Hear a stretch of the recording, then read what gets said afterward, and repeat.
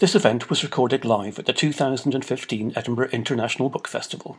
Wow. Good evening, ladies and gentlemen, and welcome to the Edinburgh International Book Festival. My name's Nick Barley. I'm director of the festival, and I've taken this opportunity to introduce this event with two extraordinary authors who are going to take us on a journey this evening. I want to say thank you to the Institut Français for their support, which helped us to bring one of these authors over. And also, just to let you know, we're filming the event tonight, so when it gets to questions, please wait for the microphone to come to you so that what you will have to say is properly recorded. So, but they have to guess which one the Institut Français wrote. Can you guess? We don't have an Israeli institute, but the Mossad was involved in getting me here. There was no Israeli money involved in bringing you here. Yeah, I know. Let's be clear about that. Please help me welcome these two wonderful authors, Alain Mabanckou and Edgar Keret.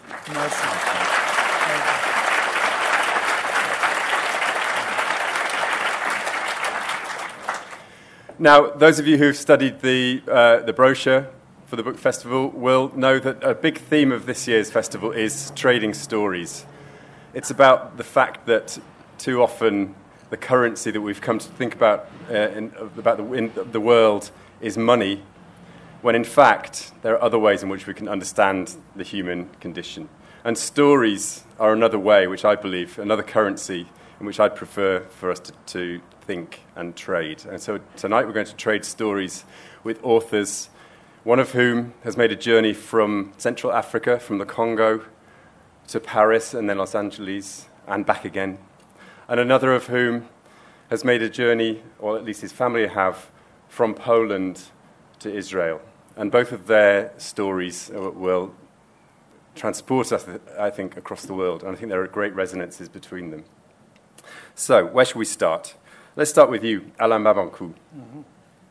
Born in the Congo in 1966, left in 1989 to move to Paris, and the author of a number of fantastic novels, including Memoirs of a Porcupine, Broken Glass, and most recently, in the UK at least, Tomorrow I'll Be 20.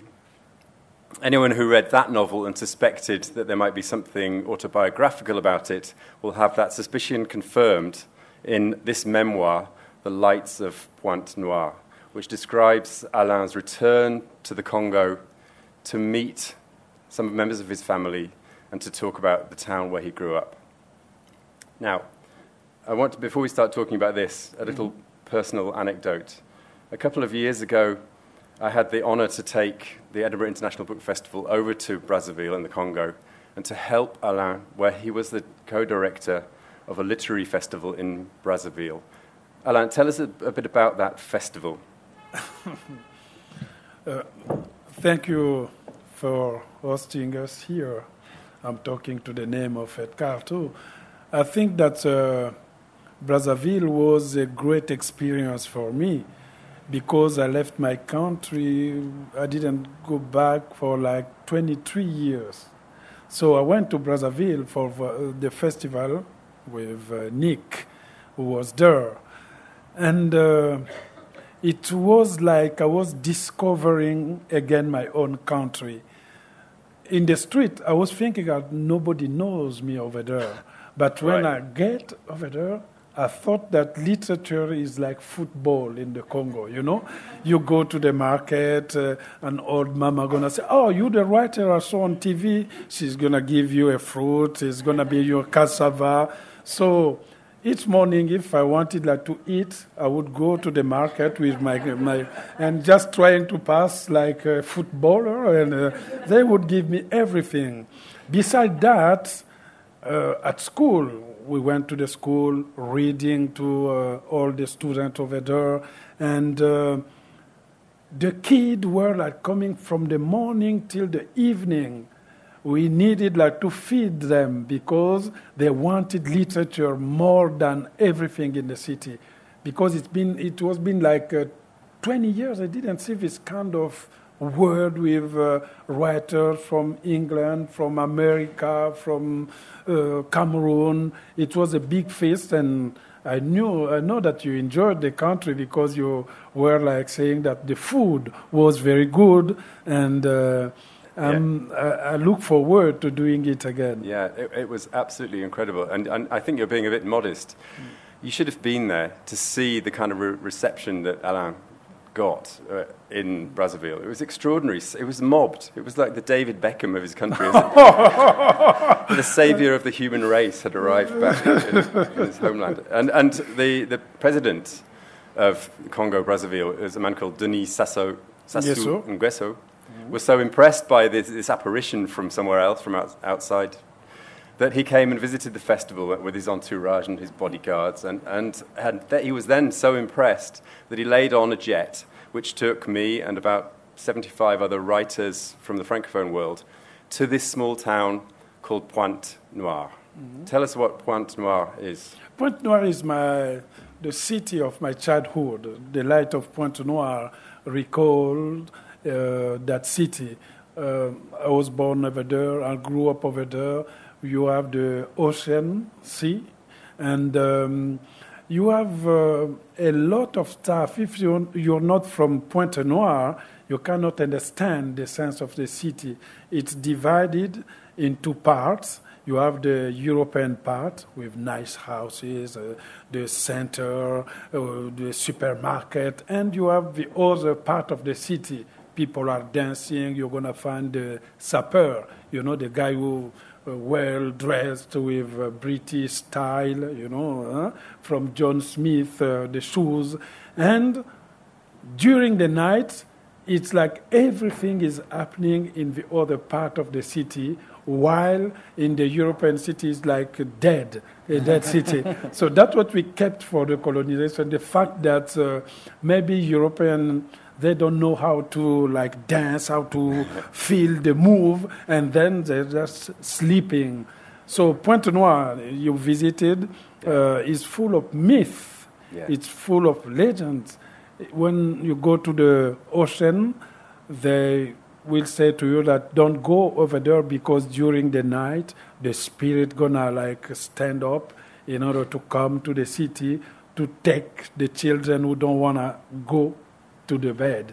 So it's full of myth I try to put in the light of Pointe-Noire. Yeah, we'll come on to that in just 1 second. But just to give, because to me, I couldn't imagine what Pointe-Noire would be like. And I just want to try for us to paint a picture of what it's like. And so for me, the image was that we flew from Brazzaville, which is inland, about an hour's flight to Pointe-Noire, which is on the coast, over jungle. Mm-hmm. And the plane arrives, and you could see the coastline just as you can looking out of the window. And the first thing that struck me was about 50 oil tankers in the sea as we came down. So this is a vibrant port town where oil is being sucked out and taken away by Exxon Valdez. I don't know who the oil companies. It was first France, Elf Aquitaine, and now it's America. That may be the reason why we did face the two civil war. It was about the oil. So each time you see a country which is fighting, think about that the oil is somewhere in Africa. So this is a country rich in natural resources. And when you land, what do you find when you arrive in Pointe-Noire? What kind of a town is it? You have the chance to land. I didn't go to Pointe-Noire by the same means that you did, because I went over there just by plane, Air France, at that time. But landing by jet, like you did with hundreds of people over there, you will find like people can come to the airport like that. It's not like it's closed. You can go over there. I don't know if it's like that. Yeah. And that's the place we would like study, because we didn't have the light in order to read. We would go to the airport so that the light gonna shine on the book, and then we can read Hemingway, Faulkner, Victor Hugo. So I read all my book over there, beside the French Centre Culturel, French Institute now. Yeah. That the place we would read, the place you would meet a girl, because home is not that easy with the brother or the father. you give an appointment to a girl, we're going to meet at the airport, and then you go over there, yes, behind a tree, so you try to learn how to kiss a girl. That was it. Now, in this extraordinary memoir, The Lights of Pointe Noire, you explain at the beginning why you particularly wanted to go back 23 years after you'd left Pointe Noire. Could you tell us a bit about that first impulse to return? Yes, I didn't go back because just in 1995, my mother died over there. So I was a student, I was young, and I didn't have money to go back over there, so I didn't go to the funeral. So I thought that this failure prevented me from going there for just as a tourist. So I waited and waited and waited again. And when I was invited by the French Institute over there to present the previous book, Tomorrow I Will Be 20, which is happening in Pointe Noire, then I decided to go. I said, okay, I'm going there in order to face my family, to face the people, to face the city, and even to face my own mother who is in the cemetery. Yeah. So I went over there, and the shock was very huge. I saw my brother. He came to the conference. It was full, like 500 people. Because the first time I went to the French Institute, the guy was complaining, no, the literature is dead here, nobody gonna come. We try to find 20 chairs, and you're gonna speak to the white people who lived in the European country. So I was disappointed. But my brother went to the other part of the city and said that my brother is back and I have everybody over there. So he was disappointed. I thought, what I'm going to do? I cannot receive people here, tell them. So we put this kind of bath, we said, outside so that people can listen to my conference outside. Yeah. So while I was reading Tomorrow I Will Be 20, then my brother stood up. I didn't see him from 25. He said that I'm the character in that novel. and he was drunk. Yeah, he was drunk. So the security didn't know that it was my brother. He said, no. And they went to him to put him away. I said that he's right, he's my brother. And that was silence. And I realized that all the first rank was full of my family. So I said, this guy, I saw him somewhere. It was my uncle. Yeah. So I put the photo in the book so that people, by reading, can compare. Yeah. So you write incredibly movingly about your guilt, about the fact that your mother died, and you hadn't been able to go back for the funeral, and you feel really bad about that. And it's a journey of rediscovery of your family and all these amazing, curious characters. Mm-hmm. And the fact that you return as an outsider. Many of them, I think they want to be a bit angry with you for... Yes, first of all, they were angry to me, but yes, I didn't go, but I said to myself that the only way to pay my tribute is to make that woman one of the mothers, the best known in African literature. So all my novels, you're going to see Pauline in the book. Pauline, I can put the name of a street, Pauline something, and people are going to say, but we don't have a street named Pauline Kenge. It's just the way of paying the tribute over there. It was a rejection. They wanted money. Because my brother said, to pay for the funerals. You have to give back the money because I was the only one who make everything over there. So I was giving everything, even clothes. I came back in Los Angeles with nothing in my bag, but I was happy. Even now, they're still calling and calling. Yeah. So I'm becoming like an ATM, Yeah. So while we're on the subject of families and guilt, I think this might be an opportunity for us just to fly out from Pointe Noire across the African continent to Tel Aviv. Yes, I was there to too. pick up Yeah. Edgar I was there to Kerrett's his country. story. Yeah, just to prove that you can have wars without oil too. Yes. You don't need Yes, oil yes, to yes. kill each other. Yeah. That's why I went over there to make sure that I was wrong. So we're going to fly from Pointe Noire. We're going to land in Tel Tel Aviv. Aviv. And just for a minute, we'll come back to you, Yeah, Alain, okay. and we'll just introduce your story. Born in 1967 in Tel Aviv, and now you've become a best-selling writer of short stories. I think 5 short story collections before you published this memoir. And I think one of the funniest writers anywhere. But you're both funny writers, but the humour in both of you survives the translation, and we'll come back to humour in a minute. This is a memoir which takes place over 7 years. Would you like to tell us why those 7 years are significant? It begins with the birth of my son, and it ends with the death of my father. And my parents are both Holocaust survivors, and for them, surviving the war, my mother lost all her family. She lost her brother, she lost her parents, and my father lost his sister and had brought his father to Israel only to be murdered in Israel just as they arrived. So for them, the great fantasy through the war as children was that one day they'll grow up and they'll have a family and they'll have children and there will be some kind of lineage, some kind of continuation. And it was like somebody thinking he's going to win the Oscar or win the Nobel Prize, because it wasn't trivial to finish the war alive and intact and in such a mental situation that somebody else would want to marry you. So this idea of kind of having both kind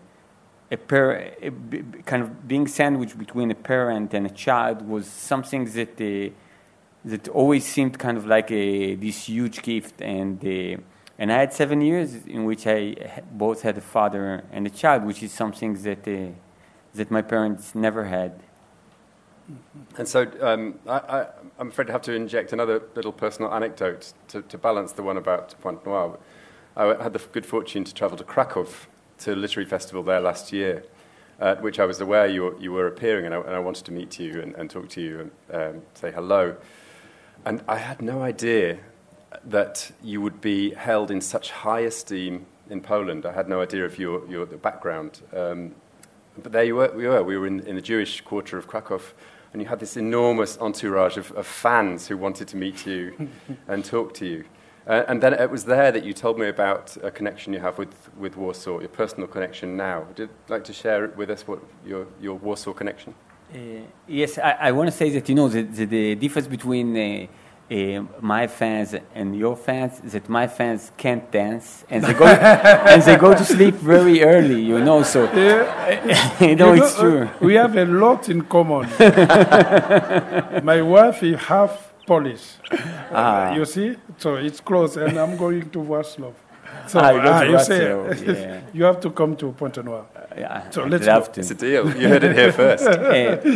So my strange connection to Warsaw is that a local architect who lives in Warsaw called me one day, and I didn't know the guy, and he had very, very Polish, heavy Polish accent when he spoke English, so it sounded like kind of a comedy character, like when you had the Fawlty Towers, so that's how, so you had, I'm Miguel, I speak English, I've learned it from a book, I can't even do the accent, so he would do the equivalent in Polish English, and he said to me that he one day walked in the street and he saw a gap between two buildings, and the gap had told him that he should build me a house there.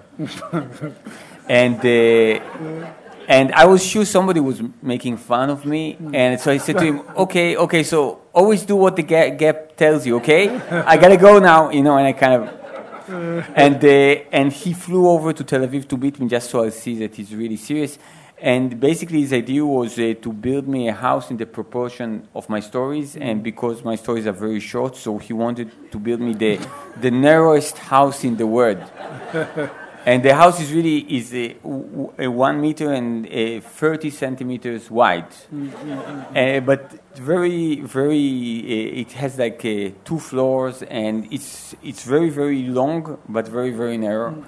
And I found myself kind of suddenly having this house. You know, it's not that I have a piece of real estate, but I have the keys and I can go there. And I showed the place to my mother, and my mother left Poland when she was 10. Wow. And I just said, you know, there is this strange guy. He did this kind of a computer. How do you say, like rendering? I'll see how the house looks like. So it was kind of like a demo, and I showed it to her, and she immediately told me the address of the street. And I said to her, how do you know the address? You left so long ago. And she said that the house apparently was just the opposite to the checkpoint in the Warsaw Ghetto, where they would stop people coming in and out. And my mother survived by smuggling food into the ghetto. Mm-hmm. And she said that the Nazis' strategy was to detain the people who wanted to come in for a very long time. And they would get stressed, because if somebody smuggles something and you have to wait, then... So her way of not showing that she was afraid was that she would look at all the houses opposite and remember how many terraces they have and how many balconies and the doors and the numbers and all the facts. So she said, I know this frame because this is what I would see every time I would enter the ghetto. So by chance, he really picked a place that was very important in my mother's history. Quite incredible. And you write about that very movingly in here as well. And I do recommend that you go online and have a look at this house. It's wide enough to fit a single bed. And there are lovely pictures of Edgar reclining on the single bed that you can see online. So perhaps now that we've set up these 2 memoirs by people who normally write fiction, and their sort of journeys across the world, these are migrant writers, and perhaps you can start to see why these 2 writers are here with me on stage now. So, Edgar, I think it would be useful. Would you mind reading us from your memoir, perhaps maybe the first story? Or Great. Yes. So it's called "Suddenly the Same Thing." I just hate terrorist attacks. The thin nurse says to the older one, "Want some gum?" The older nurse takes a piece and nods. "What can you do?" she says. I also hate emergencies. It's not the emergencies, the thin one insists. I have no problem with accidents and things. It's the terrorist attacks, I'm telling you. They put a damper on everything. Sitting on the bench outside the maternity ward, I think to myself, she's got a point. I got here just an hour ago, all excited with my wife and a neat freak taxi driver who, when my wife's water broke, was afraid it would ruin his upholstery. And now I'm sitting in the hallway, feeling gloom, waiting for the staff to come back from the ER. Everyone but the 2 nurses has gone to help to treat the people injured in the attack. My wife's contractions have slowed down, too. Probably even the baby feels this whole getting born thing isn't that urgent anymore. As I'm on my way to the cafeteria, a few of the injured roll past squeaking gurneys. In the taxi on the way to the hospital, my wife was screaming like a mad woman. But all these people are quiet. Are you Edgar Keret? A guy wearing a checked shirt asks me. The writer? I nod reluctantly. Well, what do you know? He says, pulling a tiny tape recorder out of his bag. Where were you when it happened? He asks. When I hesitate for a second, he says in a show of empathy. Take your time. Don't feel pressured. You've been through a trauma. Mm-hmm. I wasn't in the attack, I explain. I just happened to be here today. My wife's giving birth. Oh, he says, not trying to hide his disappointment, and presses the stop button on his tape recorder. Mazel tov. Now he sits down next to me and lights himself a cigarette. Maybe you should try talking to someone else, I suggest, as an attempt to get the Lucky Strike smoke out of my face. A minute ago, I saw them take 2 people into neurology. Russians, he says with a sigh, don't know a word in Hebrew. They don't let you into neurology anyway. This is my 7th attack in the hospital, and I know all the shtick by now. We sit there a minute without talking. He's about 10 years younger than I am, but starting to go bored. When he catches me looking at him, he smiles and says, "Too bad you weren't there. A reaction from a writer would have been good for my article. Someone original, someone with a little vision. After every attack, I always get the same reactions. Suddenly I heard a boom. I don't know what happened. Everything was covered with blood.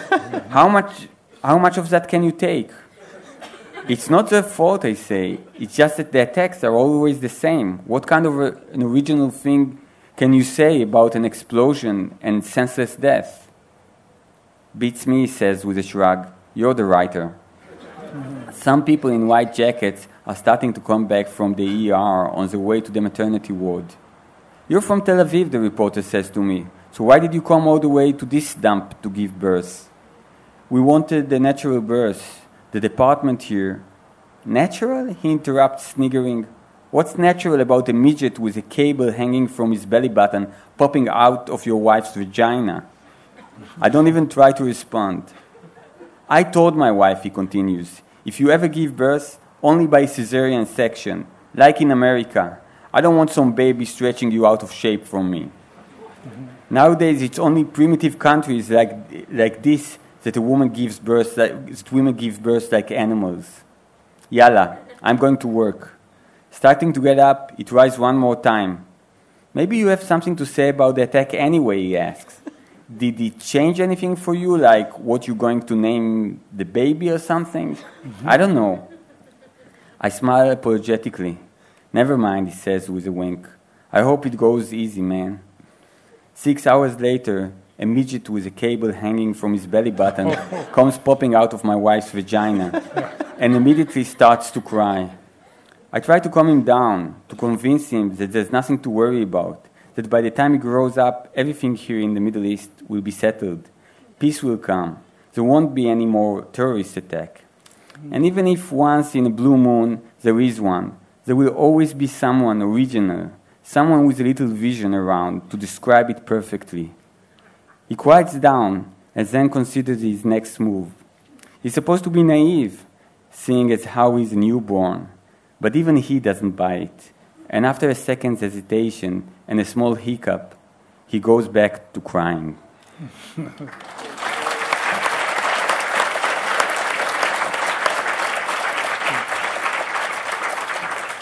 And so this memoir, this lovely, touching memoir, begins with the birth of your son, and it takes this arc through 7 years of your life, flying around the world to book festivals here and there and everywhere, bombs dropping, meeting amazing people, through to the 7th year, when it draws to a close with the death of your father. And it's got a lovely arc as a memoir. Similarly, I just wanted to sort of turn back to you, Alain, because your memoir begins really with the admission of the death of your mother, and then it takes you on a 2-week journey through Pointe-Noire and meeting the family. But was it also driven in some way by the fact that your son was born around about that time? And were you thinking about going back to your family because of the arrival of your son? I didn't think about that, but I know that in Africa, usually when someone died, another one is like born. Born, but at the same time. So I think that the strange thing was when my own mother died in 1995, I wrote a book the same day. I think that's the quickest book I ever write. It was a book of poetry called in French La Légende de l'Errance, the legend of someone who is like wandering somewhere. And it wasn't the birth of my kid which pushed me to do that. It was just the shock of the city, because when I wrote Demain j'aurai 20 ans, tomorrow I will be 20, I didn't go to the Congo. But I thought that I was very accurate in case I was just writing something which was far from the reality. It was my own fiction in my head. It was the remembrance of my mother, how like he was going outside, how I was jealous of that woman. And the fact that I thought that I have a brother, but in Europe it couldn't be the real brother because I'm the only kid. And my mother met that guy whose name Roger in the market, like it say in the book. They met in the market like that. I was already in the arm of my mother, and the father escaped. So that guy came and each time trying to buy like peanuts to my mother, but it was the way to try to like circle the situation. And then they came together. And I discovered that guy has like 8 children already. So my mother said, don't worry, they are your sister and your brother. And I grew up with 2 mothers. That mother, Mama Martine, who is still alive. So if I want to keep on like giving tribute to my mother, I have the commitment to help that my first mother until her last day in the world. So Mama Martine would sit there, no word. She wouldn't speak, and I liked this situation when I was a kid to see that I had to mother. If I go to my own mother and I say that I want like a penny to buy something, my mother would say no. And then I go to Mama Martine. I say, I want a penny. Mama Martine, yes, I give it, but don't say it to your mom. So that's the situation I lived at that time. So I don't know the feeling of the brotherhood, biologically saying, because I was like an exception in the city, because in Africa you see all the family, 7, 10 people, but I was the only one. So in order to like be in a calm situation with my friend or my colleague at school, I would say that no, I have sister and brother, but they live in France. That was I was talking in like tomorrow I will be 20. They live in France, they're going to come here in a nice car. And since I didn't have a picture of those friends who lives in France, so one day I took like a catalog from La Redoute in France, There was like 2 blacks for the first time, a girl and a boy. And I brought it at school. I said, they are heroes and they are actors in France. That was my beliefs at that time. But overall, they still are my friend, my brother and my family. And because just to explain, Roger had 2 wives. Yes, 2 wives. And he would quite like to have had a 2 third wives wife, and 2 houses. Yeah. But the first house belongs to my father, Roger, with the first woman.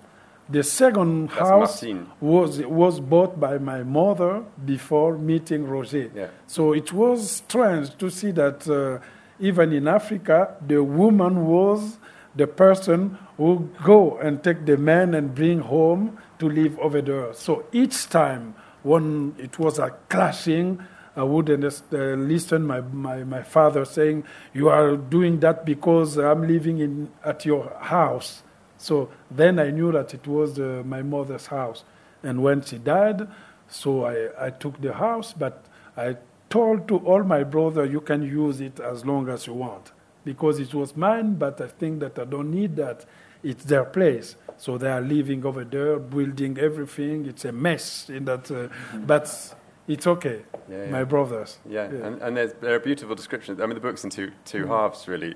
The first one is really describing the kind of the return to the family and the uncles and half brother and half sister, various different people who you encounter.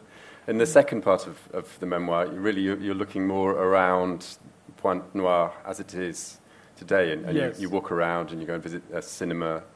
I was very interested in the section where you talk about the 300s, which is a part of town named yes. for the price of sex, because it was the place where the prostitutes were. Yes, it's we call it in France Quartier 300.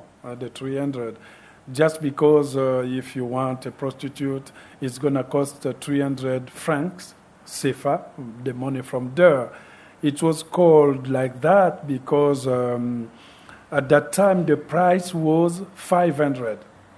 But the girl from DRC, the other Congo, which is Zaire. Zaire, they came to Pointe-Noire, and it was a kind of battle between the prostitute from Pointe-Noire and the prostitute from Zaire. The prostitute from Zaire came to the city and they put the price lower to 300. So the Congolese remained with 500 and no customer. It was like a mess over there. The mayor came and separated them and told to the people from Zaire to go to the city in the center over there to the European section to do that over there. But it was 300. Everybody would go to the other side to follow the people from Zaire. That's why we call that place Quartier 300, and it remains until now the same name, and that will be the book I'm releasing in a few days in France. Right, so this is interesting. You described then the acid-throwing attacks between these two groups of women who are working in the sex industry in this area, and now you've turned this into a novel which will be published in French. Yes, the good thing with autobiography is that you can pick the character who are real, and all of them are novels. You know, my uncle, the Quartier 300, my father. I never write a book about a father. I wrote about my mother several times, my brother, but not the book of the father. But I thought that the book about the prostitutes, which is Petit Piment, was very important for me because that's the place I would pass over there. If I want to eat, I would pass over there. You see the prostitute from Zaire giving the kid to feeding the kid on the street. You go buy the beer for them, you brought over there for the client, and they're going to, oh, you can keep the change. So we would stay in front of the prostitute house, just waiting the moment the prostitute going to say, okay, go buy the beer over there for my client. Mm-hmm. And you go buy, you're going to keep the change. So going back over there was like I was in my house. I was in my world. So I thought that it was important for me to give them tribute in that next book. Yeah. So Petit Piment published this week in France. In France. But I think we can announce for the first time that it will be published in English in 2017 by Serpent's Tail. Mm-hmm. And so will you come back and tell us about that in 2017? Yes, if I'm invited. You will be. So the fictionalization of real things is clearly an important part of the way you write. Edgar, how about you? What's the relationship between your fiction and non-fiction? Well, I must say that when I write fiction, I write about emotions that I felt, but the setting is always it has nothing. Yeah, it most of the time has nothing to do with my life. It's almost like kind of a metaphor. It's like, let's say, if I say I feel like an elephant who's fasting on Yom Kippur, but is fantasizing about the cake, then I write a story about an elephant, And so for me, it always kind of kept me safe because I think that being a second generation to Holocaust survivor, I was always, as a kid, very much aware of the fact that the things that I say affects my parents' mood, and I wanted them to be happy. So I would always give the right answers, So if my mother would say to me, "What would you want? Like another portion of food or dessert?" I would say, "I want another portion of food." And even now, when I'm married and I live with my family, I don't eat desserts. Because I kind of, by instinct, I try to do the things that will be okay, And the thing is that when I write fiction, I have these things that I feel liberated to be myself. I can do all those kind of weird stuff that I usually can't even articulate, you know, and when you write a story, if the story is far enough from your real life, then people can recognize the emotion, but they can never contextualize it. They can't say, okay, so you wanted to beat somebody up, but who was this guy, you know, because it's not real. Yeah. But both of you have this way when you're writing your memoir of writing almost in a fictional manner. For example, your short story, Pastrami, it's not even a short story, it's your Pastrami, which is the final piece in here, which is a description of you and your wife and your son lying together in bed, playing a game. I wish it was in bed. It's in the middle of the road, yeah. But in the road? Is it in the road? Yeah. Then they were lying together and calling it Pastrami, and Lev is asking what should do when the bombs are falling. Yeah. Well, you know, I think that I really like writing fiction, but long before I wrote fiction, I would tell stories. And I think that stories always had this kind of function in my life to take things that seem to be arbitrary and to kind of suddenly make sense into them. You know, I remember the first story I've ever invented. I think I was in the first or second grade, and it was a long walk from school home. And in Israel, everybody who's 18, men and women, they go to the army. And I saw this beautiful woman soldier talking to a guy, and they were very close to each other and smiling. And then at some point, she suddenly punched him in the face. And as she punched him in the face, he started crying, and she ran away from her. And I remember I had to walk something like, you know, almost a mile home. And by the time I got home, I made up a story. You know, there were a brother and a sister. The brother was stealing money from the parents. He wanted the sister to cover from. And the moment that I was able to kind of make up a story, then this kind of senseless violence and people crying, suddenly it kind of made sense. So I think that I use storytelling all the time to kind of take things that don't make sense and try to put sense into them. So the same goes with the pastrami, because the pastrami thing was that I was with my wife and child outside, and there was a missile attack, and my son refused to lie on the ground. He said, if it's too dirty for me to eat from it, I won't lie on it, because whenever he has a popsicle and it falls on the ground, we don't let him eat from it.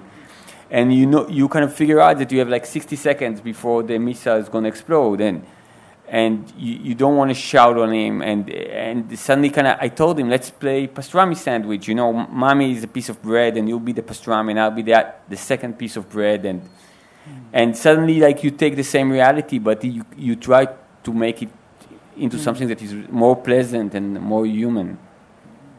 And he loved this game so much that he was disappointed when the bombs dropped further away. No, he had really when the attack was over and I wanted to get up, he wanted me to stay some more because he said it's really warm and nice.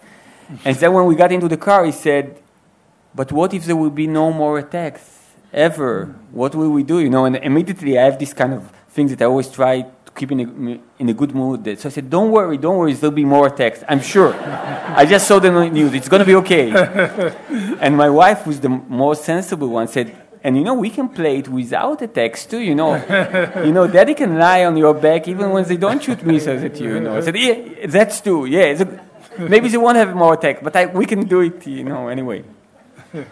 That's such a lovely sort of novelistic moment, even though it's in a memoir. Now, I'm struggling to see the clock, but I think we've got to the point, have we, where we will open this up to questions. There's so much material here, so I really hope you'll get a chance to ask some questions. But whilst you're thinking, and if you put your hand up if you're interested in asking a question, I just want to ask you quickly about being an outsider, being an insider.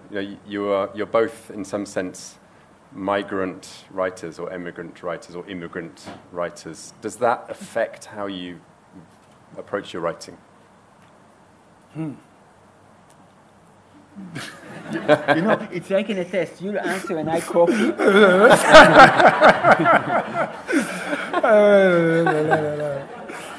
Well...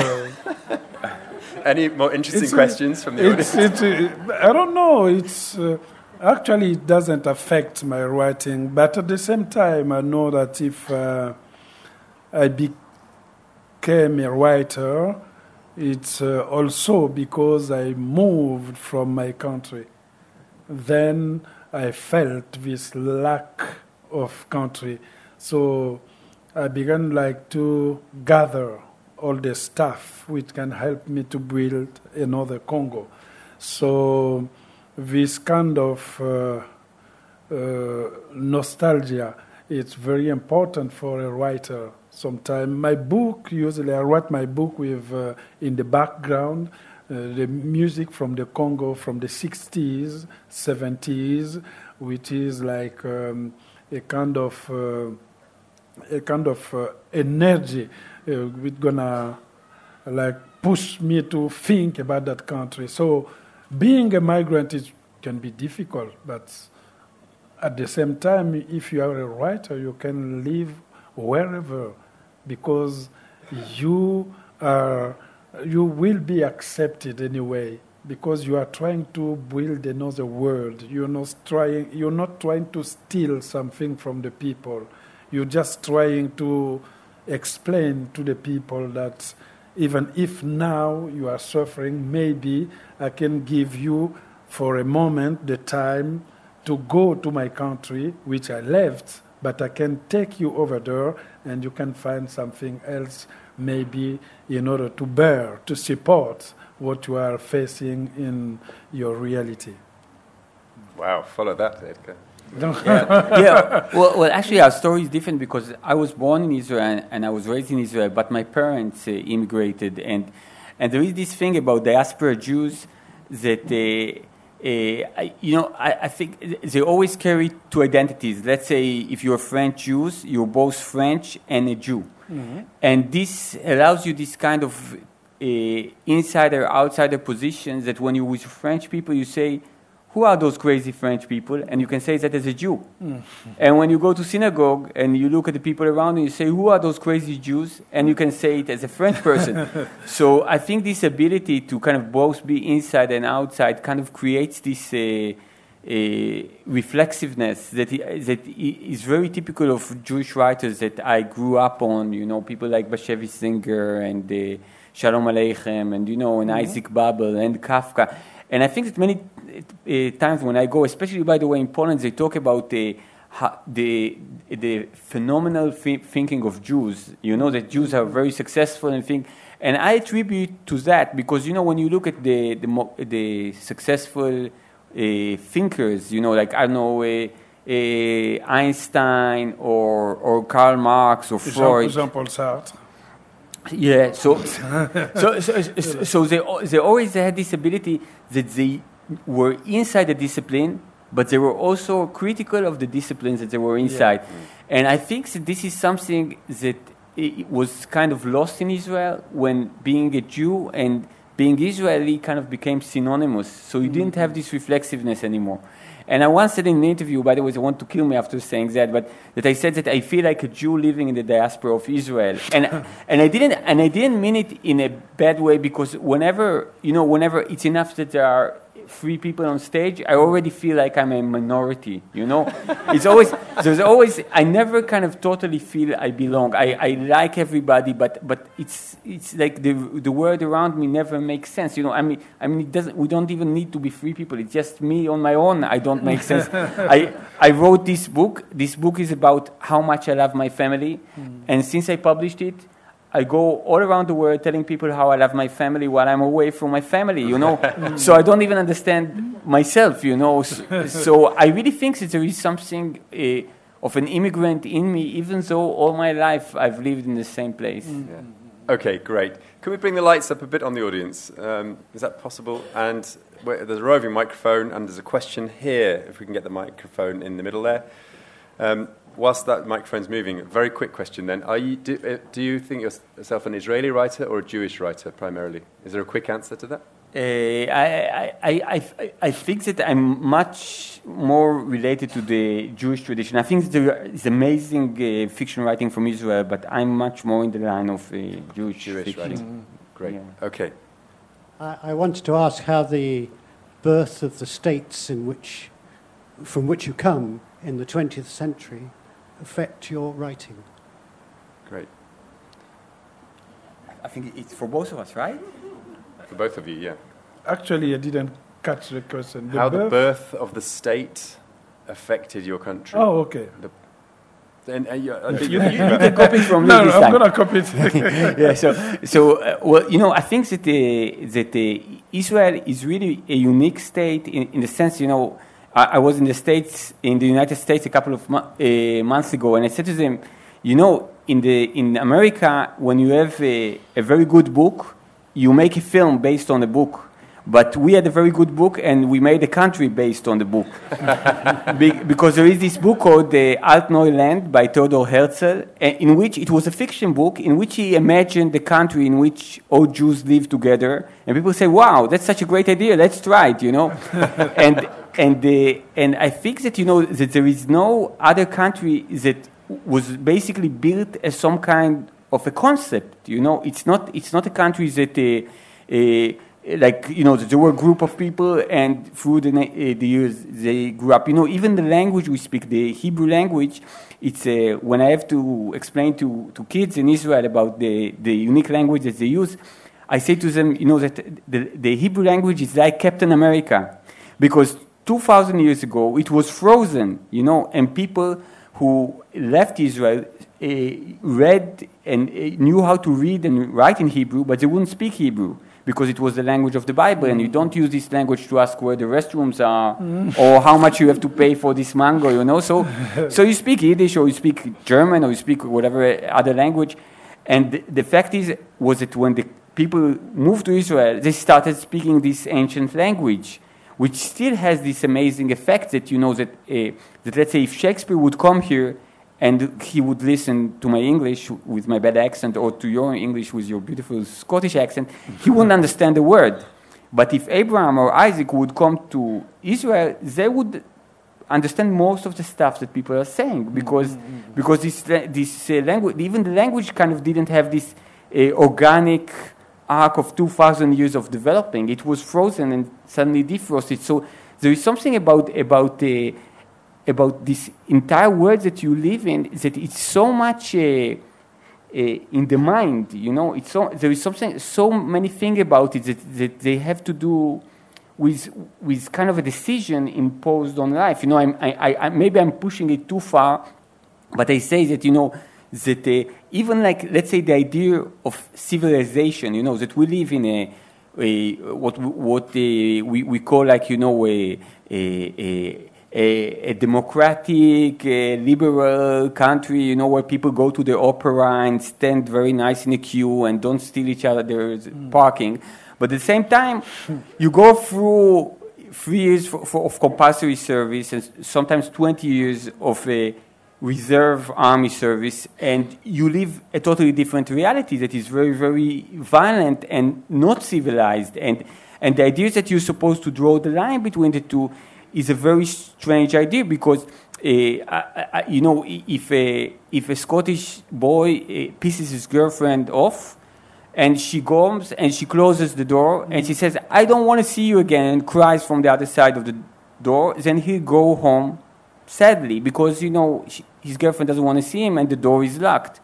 And when an Israeli boy is in the same situation, he'll go home sadly, but he'll know that deep in his heart that he knows how to kick this door open, because he trained him in the army to kick those doors open. So basically, the fact that that the door is locked is something that he respects. But if, I think, in Europe you see civilization as some kind of an ontological fact, in Israel it's more like kind of a serving choice. We know how to be civilized, so we're civilized, you know. We also know how not to be civilized, but we shouldn't use it in this context. So it's very, if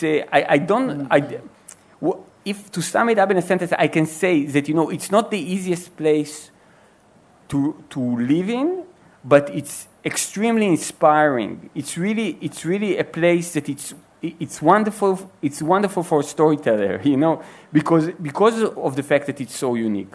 Yeah. Wow. Alain, I suppose the question for you, in your case, would be more about the Congo's independence from France, the birth of the new Yes, Congo I think that for the Congolese people, the main topic is how to get the freedom from what we we have from the France.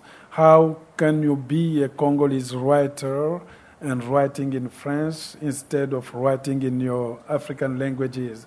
That's the kind of question, as African, I often face in front of people, but just because I didn't read in my own language, I met the literature through French language. All my language, I do speak 7 Congolese languages. We are just 4 million with 300 languages. So it's not that easy to explain to people that you can speak like 50 languages, but all the languages are just oral language. It's not written. Even if I write my novel in Lingala, in Bembe, or in Munukutuba, nobody can read it because they didn't go to school for that, because you need first to prepare the reader. If you want to have a great literature in Lingala, you need to prepare people to read Lingala at school. Our authorities in Congo didn't do that. So, as a matter of fact, we cannot say that writing, for instance, in France is another way to perpetuate the colonization. No, because my French, if I'm writing in French, something else is in that language. I'm trying to write with my accent, writing with accent like we are speaking with both, it with its own accent. I write with my accent. And if you remove that accent, I'm going to be like a zebra, in which you have removed all his zebra stripes. Over there. It's not the stripes. It's not going to be anymore a zebra. Yeah. So you can read like French literature, but you're going to read African literature, reading Kuruma, reading Cherno Monenembo, reading Ben Okri, even in English. You're going to find something else which comes from the background over there. So I'm not perpetuating the colonization, but I'm trying to write in my own French in order to create my own language, like the guitar. You have the guitar with 6 strings. People have been like playing guitar for decade or millennia, like we say, but you're going to find your rhythm over there. Yeah. So the main important thing for the African writer is how to write in French without losing your mind. Right.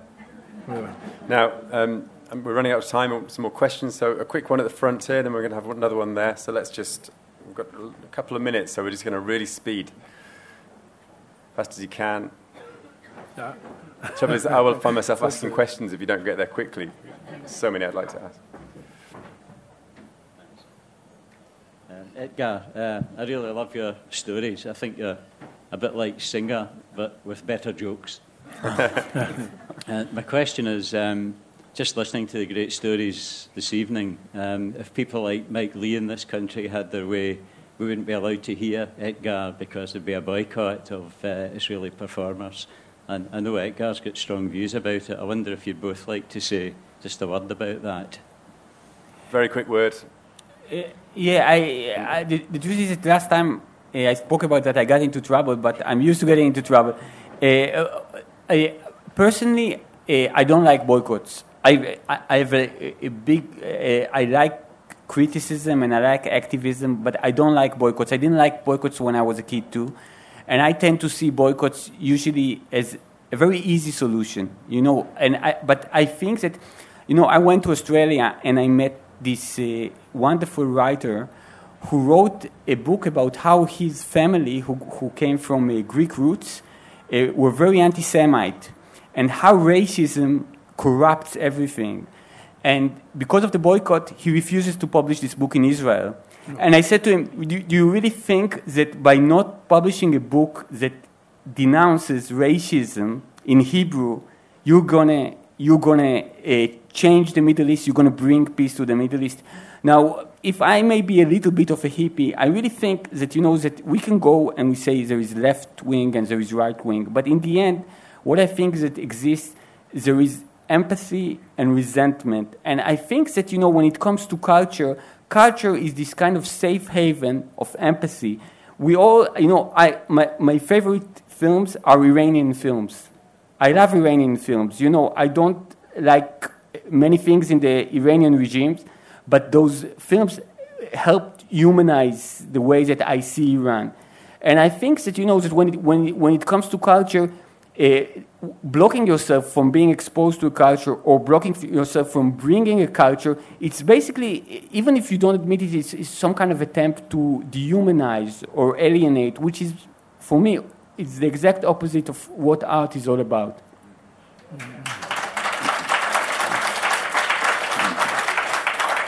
There's a Spanish word, misericordia, which is mercy, and I think maybe that's what you're talking about, empathy, mercy, is what we need. Alain, I'm so sorry that we've run out of time for another question. The last word from you, Alain, on this question of censorship. Well, censorship, I think that I faced it when I went to your country in Israel, because I have two books translated over there, Broken Glass and Memoir of a Porcupine. Luckily, we won a prize over there in Israel, Tel Aviv, and then spread the news that I'm going to Israel in order to that translation. So at that time, all the writers were writing to me, you cannot go over there. And I received a note saying that if you go there, we're going to burn your book in the bookstore. And so, but I went anyway. I was in the same mood of saying that, look, if I have something to say against like Israel or the situation, it's better to go over there and to express my thought in the public. So I went over there and I talked. The prize was given. I talked about the relation between them, because not everybody has the same kind of censorship of being. You're gonna find people who are open, who can discuss. And I went over there. I did change my address email, but it was in 2007. I changed 2 times because hackers, everything, people saying that I'm the left wing. But if I have to go over there now, I will go, because I don't think that the fact that if I boycott my own book over there, I'm going to resolve the problem. They were fighting before I was born. They're still fighting, and maybe when I'm there, they're going to keep on fighting. So if I have something to say, I better go there. Yeah. So I went to the Mur des Lamentations. What the name of the Wailing Wall? Well, yes, I went over there, and all of a sudden I received a sheet of bird on my coat. So someone else, I saw a Jew coming over there. You are very lucky. You should do that, and I did it on the wall. And since then, I was invited here. And with that, we must end it.